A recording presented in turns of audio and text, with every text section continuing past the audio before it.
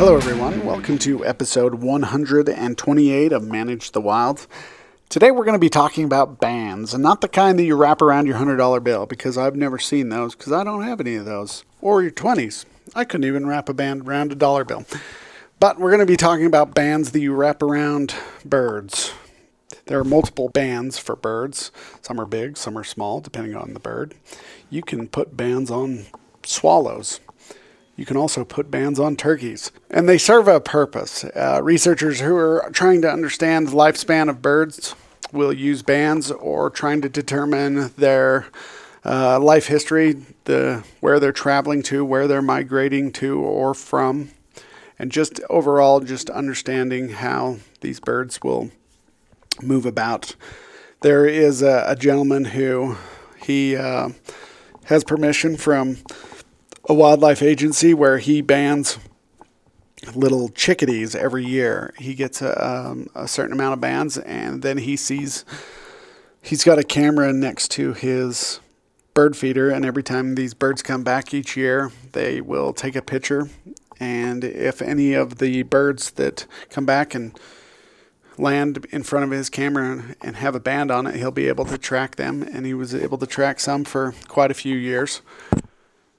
And so there are multiple reasons why we use bands. When I was trapping and relocating turkeys, we put bands on those turkeys. Now, we didn't sex them or age them.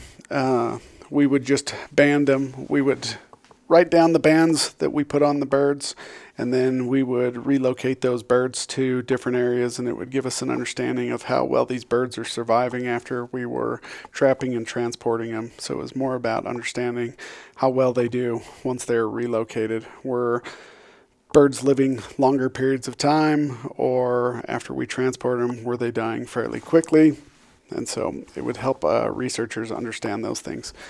There are different things that the researchers are always looking in, trying to understand just the life history of these individual birds. It was interesting. Some of the researchers, they would age the birds, and when they put the bands on, they were a few years later able to get data on how long these birds will live. The longest recorded waterfowl from banded birds, a mallard lived over 26 years, wood duck over 22, a Canada goose lived over 33 years. That's just nuts that they can live that long. Think of all the things they go through. Their migration from north to south, south to north, nesting, having all those predators, all the hunting that goes on. It's just crazy that they can live that long. Good for them. So they serve a huge purpose, and it's not just on waterfowl, but you'll have them on raptors. They have them on little birds. I know I had a friend in college. He ended up doing a project on grouse. He was banding grouse. Another kid he worked with, he was banding forest grouse. And oftentimes when you send out these bands, they're just not going to come back. You're just not going to have anybody who's going to be able to come across them and find these bands in certain situations, and it is what it is. But the bands are big and small, and they all serve a purpose. So a lot of the times we see leg bands, but every once in a while you'll come across especially in waterfowl, a goose that has a bigger, like a band, but it's on its neck. And those serve different purposes as well. There are certain studies out there where researchers need to be able to identify an individual bird from a distance.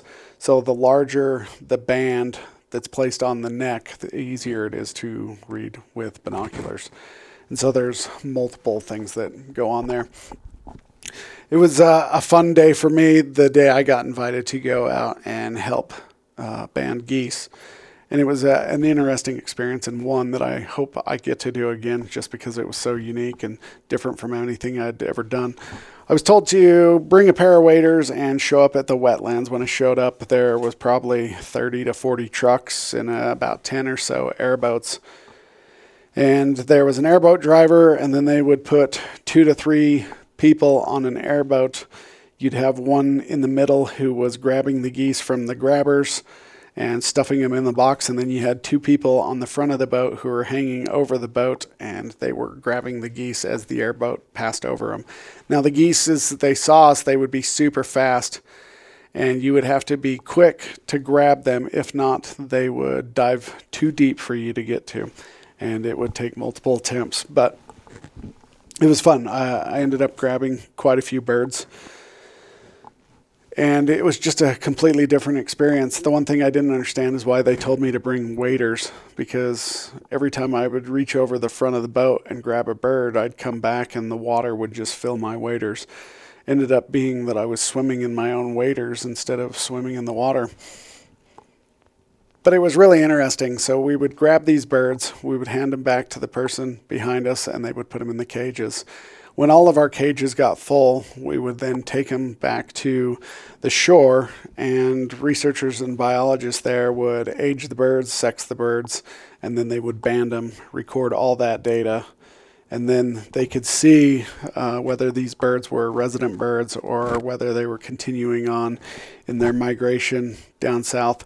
And they could use the band as an identifier.